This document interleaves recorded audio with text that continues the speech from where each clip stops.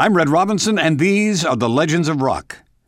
Johnny Cash and I remember a favorite album, and we talk memorabilia. One album that you brought out that didn't get the attention I thought it should deserve along these lines, and it must have been an emotional experience when you and Carl and Roy and Jerry Lee went in and did the Class of 55. I treasure that album because it had a lot of magic moments in it, too. Yeah, it really did.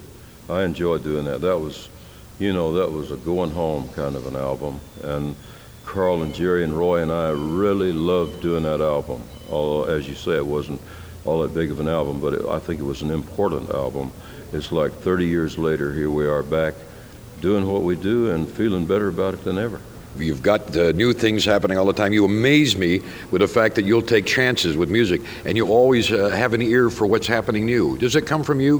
Where's that spring from, wanting to do new things? I just keep my ears open. And, I never have worried about competition, but I'm always aware of who is good, and who is out there. And I'm a big music fan, I listen to a lot of music. I listen to a lot of country. And because of John Carter in the recent years, I listen to a lot of rock. You must be proud of him, too. Let's not skate by having a son that's a performer, too. How do you feel about that, John? Well, I don't think he ever thought about being anything else. Just like me, He's never seriously considered that he wanted to do anything else with his life except perform. And he is really a good performer and songwriter and musician. Tell me, because I've been following it in the trade magazines and, of course, in USA Today and People magazine, your wonderful display of memorabilia going on in Nashville. Really, it's the Johnny Cash story. And I didn't know this about you, and I've known you all these years, that you save things. You're like, do you ever throw anything out? I don't. No, we don't throw anything away. We got everything. We got a house and an office building completely full, every corner, stacked full of things that we've collected over the years, and we've collected a lot. We've been a lot of places, had a lot of things given to us, bought a lot of things, and we have it all.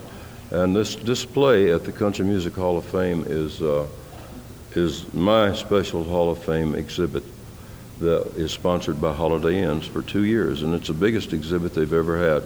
It's like the one they had for Dolly, one they had for Willie.